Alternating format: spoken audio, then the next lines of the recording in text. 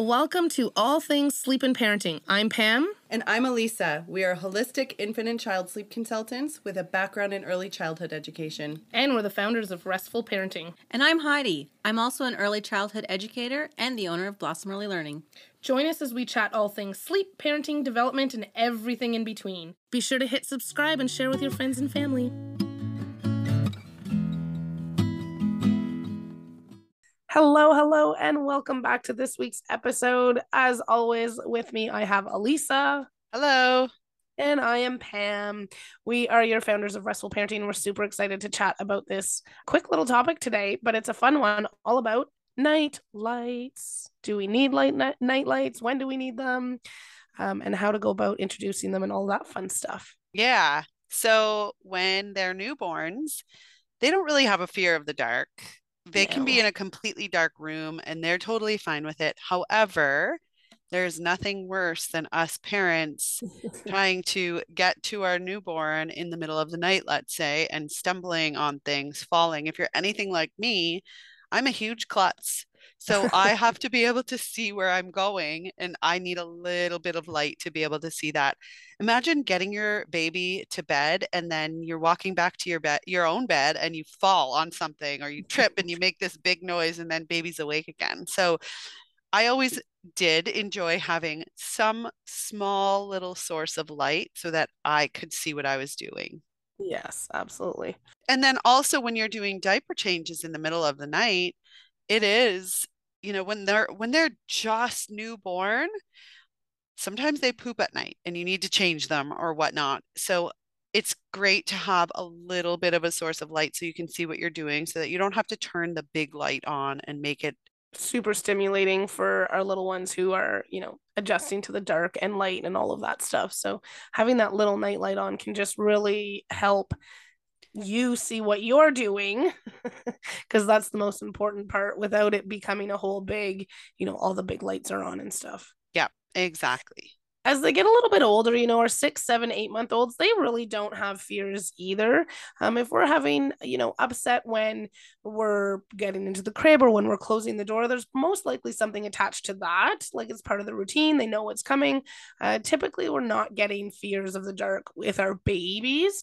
But as they become toddlers and are really starting to be able to express themselves, be able to vocalize what they like and don't like, that's usually when we start to come into some of those fears of the dark or fears of whatever else that comes into play, especially at night when it's ideally time for sleep.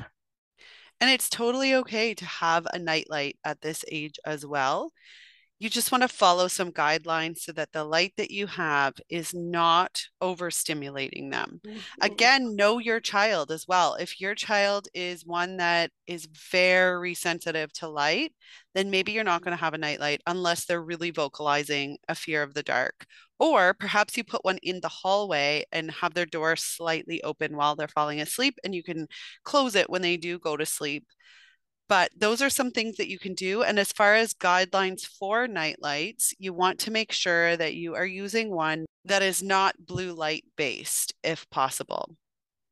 Super important. That blue light, the body reads that blue light and it stops the production of melatonin. So there are a lot of products that are geared towards babies and children for night lights that are blue light based, but you do want to try and avoid that as much as possible.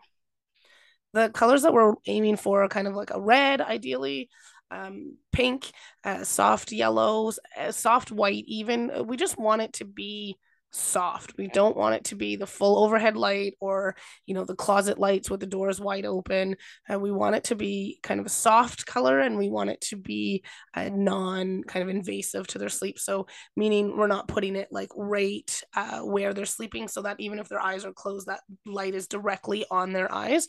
We do want to try and have it maybe on the other side of the room. I had my little guy was very hyper aware of everything that was in his surroundings. So for us, when we did do the night light, I put it kind of down. That's where the light sockets are. So we, or the plug-in, sorry. So we put it down low, but then I had it, for one of them, I had it behind a dresser. And then the other one, I put kind of like a book in front of it. So we blocked some of the direct light. So there's still kind of a glow, but it wasn't like a direct light in their in their room. So we hope that helps. If you are klutzy like me, a nightlight is totally fine. Or even if you aren't and you just want to be able to see where you're going in the dark, then having a little nightlight is totally okay for your newborn. You might not need it when they are a little bit older, 6, 7, 8 months, depending on whether you're going in to check on them or not. And then when they're toddlers and they're vocalizing fears, having a dim nightlight is totally okay. Just follow those guidelines that we mentioned.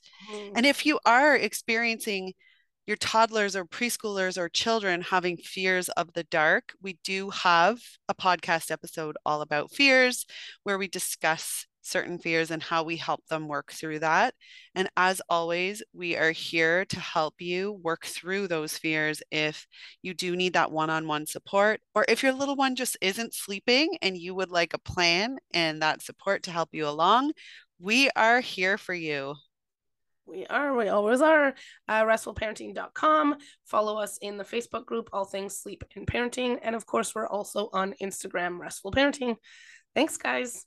Thanks for joining us on today's episode. We so appreciate that you've taken that time to come and hang out with us and listen to what we have to say.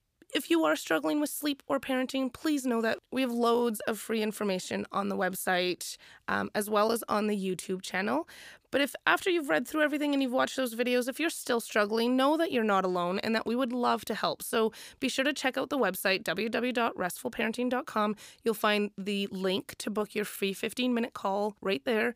And if you have any comments or anything you'd like to share with us, please leave them below in the comments. We'd love to hear from you. Thanks.